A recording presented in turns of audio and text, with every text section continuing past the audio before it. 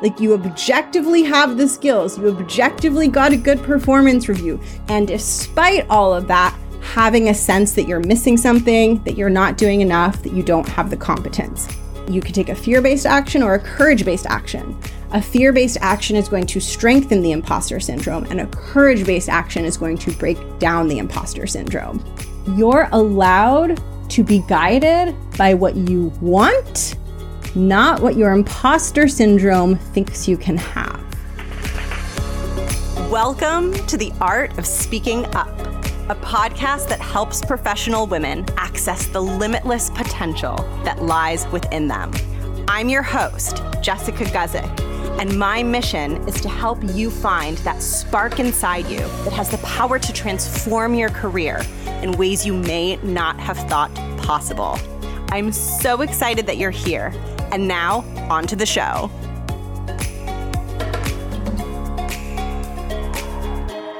Welcome to the show. Thank you so much for tuning in. I'm Jess. I am the host and creator of this wonderful podcast, and I do this work because my mission is to support you and professional women just like you in finding your voice, building confidence, building a career that is wildly successful, that you feel very excited about and that you are super proud of. And I am so excited about today's episode because I'm diving into something that I see so often with my clients and that I haven't gotten a chance to talk about yet on the podcast. And it's a topic that really fascinates me and that as a coach is very, very relevant to the work that I do. And it's all about how imposter syndrome interacts and interplays with your career goals and your desires and your ambitions. So typically when I talk about imposter syndrome, and I think in general, when we reflect on our own experience of imposter syndrome, we're very much focused on the present, right? A lot of the experience of imposter syndrome is, I don't feel competent in my role right now. I don't feel competent in my role today. And what I'm talking about in today's episode is much more about the future and how imposter syndrome tends to impact the ways in which we think about what is possible for ourselves in the future. This is so important because if we don't believe that the thing that we want in our career is possible for us at some point down the line in the future, that is going to affect our actions in the present. That is going to affect the choices that we make today. And those choices that we make today are going to impact what happens to us in the future. So I want to say this one more time because it is so important to understand. When we don't believe that what we want in the future is possible for us, we make different choices today, and those choices sometimes cause the thing that we thought was out of reach not to happen. But it's not because we were correct in assuming that we couldn't have it or it wasn't possible. It's because all of those assumptions caused us to hide and not take courageous action towards the thing that we want. And that's really what today's episode is all about, because I want to help you see that part of your growth process means putting a stake in the ground and being super brave and super courageous and super vulnerable and declaring to yourself exactly what you desire and saying, I want this thing. This is what I want for myself. Even if that thing feels out of reach, even if it feels like it's not possible, even if you feel silly for declaring it as your goal. If we can't even be honest with ourselves about what we want, it becomes very, very difficult for us to pursue it. So that's what today's episode is all about, because my work is to help women become executives. And I know so many of the women who follow my work are very hard on themselves. They experience imposter syndrome. They're perfectionists. They really want to get things right. And because of that, while they might have a desire deep down inside to become leaders, to be on a very high power, accelerated career trajectory, they often don't give themselves permission to actually declare that that's what they want and admit to themselves that that's their dream, because it feels so scary and out of reach. And as a result, they end up slowing themselves down. So I want to help you own your dream, and I want to help you give permission to yourself to decide that you're allowed to want whatever the hell you want and that you can go after it in small strategic steps, even if it's not exactly where you're at right now, and even if it feels far away. So what I want to start by doing in today's episode is defining imposter syndrome. And then I want to talk about what choices you can make to shrink the imposter syndrome. And I want to talk about the ways in which we make choices, the types of choices we make. I want to talk about how those choices work to either grow or shrink the imposter syndrome, and how being bold enough to declare a very big, out there, audacious goal is actually enormously beneficial in helping your imposter syndrome shrink over time.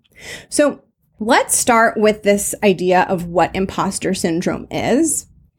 I define imposter syndrome as the sense that you're lacking the competence required to succeed in your role. Now, what's so important about imposter syndrome is that it is always rooted in a subjective opinion. So you can't have imposter syndrome about something that's objective. So for example, you can't have imposter syndrome about like your SAT scores or your grade point average or something that is very, very calculated, very objective. There's a score, there's a number. Those things are indicators of our performance, and they're very easily measured. Imposter syndrome is the opposite. It is not measurable. It is like a feeling we have inside, right? So instead of it being this very concrete, like, okay, like here's a great example. Let's say your company gives you a rating on a scale of 1 to 5 in terms of your performance. Imposter syndrome is not you getting, let's say, a 1 out of 5 and being like, I don't think I'm very good at my job. Imposter syndrome is you getting a 4 or a 5 out of 5, and then you being like, I'm not very good at my job. The reason I'm giving this as an example is because the imposter syndrome is the subjective layer and interpretation that we overlay over the actual facts that gives us a sense of incompetence. And I'm distinguishing this from actually lacking competence, right? You could be in a situation where you actually don't have the skills to do your job. That is not imposter syndrome. Imposter syndrome is the experience of having the skills. Like you objectively have the skills. You objectively got a good performance review. You are objectively being given generally good, positive feedback. And despite all of that, having a sense that you're missing something, that you're not doing enough, that you don't have the competence. This is so important because unless you are willing to get real with yourself and say the imposter syndrome is an issue of self-perception, it's not an actual issue of my skills, unless you're able to solidify that as your truth, it becomes very, very hard to loosen the grip of imposter syndrome. Because if you believe that the imposter syndrome that you experience is a reflection of your actual skills, like you feel it because you are actually bad at your job, what you will do is you will take action to try to get better at your job, but that will never fix the imposter syndrome because it's not being experienced as a result of objective indicators that you are lacking competence in your job. It's being experienced as a result of your subjective interpretation of how you're doing in your job. So it acts like a filter, right? So your imposter syndrome is like a set of glasses, and everything you see through the glasses looks bad. So your manager says, great job on that project, filter through the imposter syndrome glasses, you'll find a reason to make that mean that you did poorly, right? Or you'll get a positive performance review. You're going to filter that performance review through the lens of your imposter syndrome glasses, and you're going to find a way to twist it and find negative meaning or negative interpretation out of it.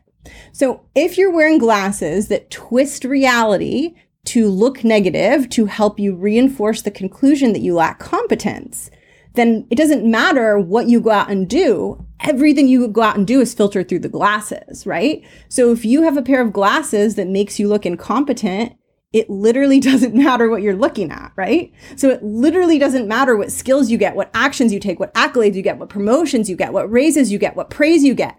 None of that's going to matter because it's all going to go through the filter, right? So I think you can see where this is going, which is that the thing that needs to be fixed is the actual filter, not the inputs that are coming in through the filter. And the reason that I share this is because so many people miss this. And instead of trying to shift the filter and shift their perception of themselves, they get very focused on putting different things in front of the filter, right? Like trying to get better at their jobs, acquire more skills, do better, be more perfect. And ironically, that only feeds the imposter syndrome because you just have more inputs coming through these distorted glasses of imposter syndrome. And no matter what input comes at it, because it's based on your subjective interpretation, you're always going to reinforce the imposter syndrome. So that's just a little bit of foundation that I want to share with you because it is so important to ground in that definition and understand that you'll never, ever be able to objectively measure your way out of imposter syndrome. So what I mean is, if you are waiting for a score, a title, a promotion, a salary, an accolade, if you're waiting on some objective piece of data, objective achievement to make your imposter syndrome go away, it will never go away. It will persist no matter how many inputs come at it, right? So there is no outside thingy, badge, trophy, award that can be given to you that will be strong enough to make the imposter syndrome go away. What instead is going to make it go away is your ability to notice it and notice the choices that it drives you to make in your career, and slowly but strategically make different choices that allow you to reframe the entire experience of imposter syndrome. Now, I want to make this really, really simple for you. So I want to distinguish between two different kinds of actions that you can take: fear-based actions and courage-based actions. Fear-based actions are actions that are rooted in inadequacy. They are actions that the imposter syndrome wants to take, and they are actions that come from the belief, I'm not good enough, you're not good enough. Those actions often look like hiding, underachieving, being a wallflower in meetings. Those fear-based actions that come from inadequacy can also look like overworking, taking on too much, saying yes to things. All of the actions that are fueled by that fear, that internal sense of scarcity, that internal imposter syndrome, I classify those as fear-based actions. And I think of fear-based actions as actions that will feed the imposter syndrome and make it stronger. So anytime you have an impulse to take an action, and that impulse is coming from imposter syndrome, it's coming from fear, and you take that action, it strengthens and reinforces the imposter syndrome. I want to contrast that with courage-based actions. Courage-based actions are the actions that your imposter syndrome doesn't want you to take. They are actions like advocating for growth within your company, courageously sharing your ideas in meetings, believing in yourself, taking risks, taking up space. Those are the actions that your imposter syndrome often tells you not to take because it says, no, don't do that because you're not so good at your job. So if you go and ask for promotion and start speaking up in meetings and taking up space, you're going to face rejection, you're going to face ridicule, you're going to face humiliation. Don't do any of those things. Just hide and do a lot of good work output and don't do anything that could possibly put you at risk. So imposter syndrome has you avoiding the actions that are not only the ones that are going to further your career the fastest, right? Like getting visible in meetings, being vocal about the growth that you want to experience in your company. Those are not only actions that are going to have you growing into leadership positions much more quickly, but ironically, those are actions that are going to help the imposter syndrome shrink. So I really want you to think about this idea that you could take a fear-based action or a courage-based action. A fear-based action is going to strengthen the imposter syndrome, and a courage-based action is going to break down the imposter syndrome. Here's why the courage-based actions break down the imposter syndrome is because they generate new evidence about what reality around you actually is. So when you're hiding and you're not asking for the promotions and you're not speaking up and you're not using your voice, you never get evidence that maybe you are more capable than you think. But as soon as you start speaking in meetings, taking up space, asking for the promotions you want, like really showing up boldly, sure, you will have, some failures. Not every single step outside your comfort zone is going to result in a win, but you will also have some successes, and you will have what I call breakthrough moments where you speak in the meeting or you ask for a raise or you do something really courageous and it turns out really well.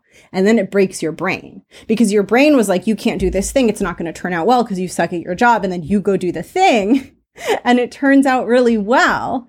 And your brain's like, wait a minute, like I thought that you weren't going to be able to do that or get that promotion or like be praised for taking a risk in that meeting, but you just did. And so like now I don't know what to think about you because I thought that you were incapable. And it generates this super valuable piece of evidence that starts to chip away at that belief that you lack competence or that you aren't good enough at your job to succeed. So now I want to talk about how setting goals comes into play when it comes to imposter syndrome and all of this. And I will share with you that setting goals about the future, like about the positions you want, the growth you want, the leadership you want, this is the thing that I see my clients get stuck on, like at the very beginning of our work together. So as part of my coaching, I work one-on-one with a small handful of clients.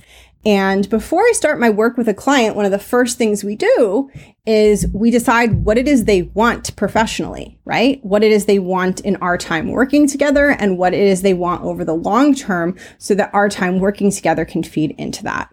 And what I see over and over is that they have a very hard time identifying and admitting what they want. And a huge reason for that is imposter syndrome. When we are in our experience of imposter syndrome and it comes to thinking about our goals and desires and the growth that we want to achieve in our careers, we often get stuck in the fear-based action of not owning our ambitious goals because we're so scared that we won't be able to achieve them and that we'll disappoint or embarrass or ridicule ourselves in the process of owning those goals and going after them. And so often when I work with a client one-on-one, the first thing we have to do is help them really reveal what they want, which can feel terrifying. Like I literally have women come to me and I have to work with them to help them feel safe enough to just talk about the truth about what it is they desire, right? And I really relate to this. This is something that I have struggled with in my career as well, because when you're doubting yourself, then owning your desire for something bigger can feel really, really scary. And so the fear-based action that comes out of imposter syndrome when it comes to goal setting is not admitting to yourself the extent of growth and professional advancement that you desire. Courage-based action, on the other hand, is when you own your desire and you're honest with yourself about what it is you want. What's so important is whatever path you choose, whether it's the fear-based desire of pretending like you don't want growth, pretending like you don't want leadership positions, pretending like you don't want to be an executive one day, like pretending like you don't care that much about the growth, whether it's a fear-based action or a courage-based action, which would look like acknowledging what you want, being bold and audacious and brave and saying, this is important to me, I want this. Depending on what you choose, it's either going to strengthen or weaken the imposter syndrome. So when we don't acknowledge what it is we want and we pretend like we don't want more, we aren't challenged to pull out our best performance. And we are also communicating to ourselves that we don't think we are capable of performing beyond our current level. Whereas when we take the courage-based action of acknowledging what we want, it calls us to step into a higher level performance and a higher level of problem solving. If you know that your boss is going to be out of the office for 6 to 12 months, you will naturally begin performing at a higher level because that is what will be required of you. And so when we don't own our ambitious goals, basically what we're saying to ourselves is like, I don't believe in my capacity to do that. Like, I don't believe in my capacity to do any more than I'm doing right now. It's as if internally we have this choice to act, to pretend as if our boss is out of town and we have to step up and operate at a higher level. It's as if internally, like, we can pretend like that's true and do our jobs as if that was true. And what we're saying is, I don't believe I can do that. I don't actually believe I can figure that out. That's too scary. I don't want to risk failure. So I'm going to pretend like I don't want anything more. And I'm not going to challenge myself to show up at my highest level. And I think it's really easy to fall into this pattern because so often you think, well, if I have imposter syndrome in my current role and I don't feel strong and competent in my current role, how the hell am I supposed to like dream of something bigger? But what you're not seeing in that feeling is the error in thinking of thinking that the incompetence that you feel is real, that it's based on reality. You're forgetting that imposter syndrome is because you're wearing glasses and you're thinking there's a real problem. So instead of you being like, screw it, I'm taking off these glasses and I'm smashing them on the ground and I'm declaring what I want, you're being like, I can't like go for more. I can't be a leader. I can't be an executive because look how I feel in my current role. You're taking the feeling and experience as true. And then you're setting the bar lower for yourself. So you never get to find out if you were wrong to begin with. And the irony in all of this, and the thing that like aches my heart in all of this, is that I have yet to encounter a client, anyone who follows my work, who I get to know, whose work I get to know, and I get to know my clients deeply. I see their work. I learn so much about them. I have yet to encounter a client where I'm like, I think we need to look at your skill set. I think we need to build out your core skill set. And the extent to which they believe they're lacking skills feels so real to them. And you might be thinking that maybe you're not a client of mine. I haven't spent all that time with you. Maybe you're different. Maybe you're the special snowflake. But I just want to remind you that imposter syndrome means you're wearing a set of glasses. So even me telling you, there's a good chance that you're underestimating your own talent and your own competence. That might get filtered through your imposter syndrome glasses. And you might say, but I'm probably different than all of our other clients. It's probably different for me. And so what I would want to invite you to do is to think of imposter syndrome as essentially a force within you that is going to try to get you to shrink away, play small, not take risks, and not believe in yourself. And I want to offer you that the fear that underlies the imposter syndrome and that sense of incompetence is not based on an objective fact, but it's based on an internal filter that comes from how you view yourself, that has you viewing yourself overly negatively and has you in a cycle of reinforcing and strengthening that faulty, incorrect view of yourself, which is why it feels very, very real. And one of the most powerful and profound ways to shift out of that, to break that pattern, to shatter the glasses of imposter syndrome, is to start taking action as the version of you who knows that you are capable of more.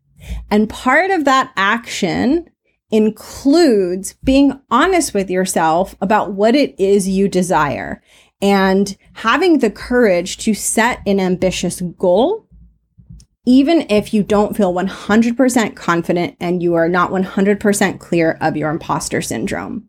Because as soon as you set that goal, it is going to call you to show up higher, and you are not going to feel that inner almost like catalyzing of your desire to show up bigger, to be a more effective leader, to be stronger in your role, until you put a stake in the ground and say, I am going for this bigger thing.